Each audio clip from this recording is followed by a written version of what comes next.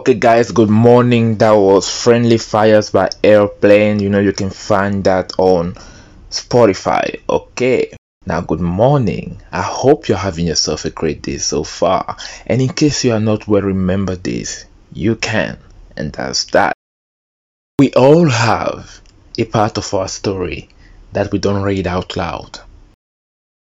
It could be because we're not proud of it. It could be because we are not past it. It could be because we are still traumatized and emotionally rooted in it. We move out of situations context wise, but we never actually move out of the situation thought process wise. We escape or we find a way out, but our thought process remains at that level. It doesn't evolve from that place as it's supposed to. Why?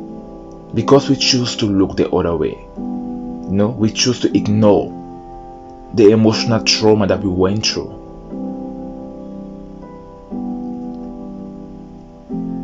Well, I tell you this: find somebody out there who went through the same thing you went through and who managed to actually deal with the emotional baggage that came with it. Try to find out how they managed to deal with it,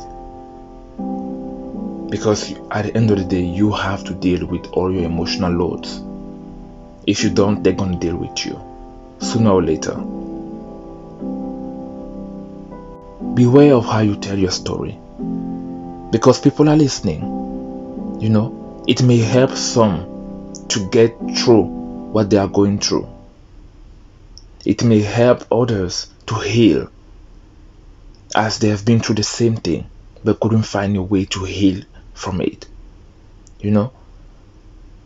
So remember, whenever you tell your story, that people are listening.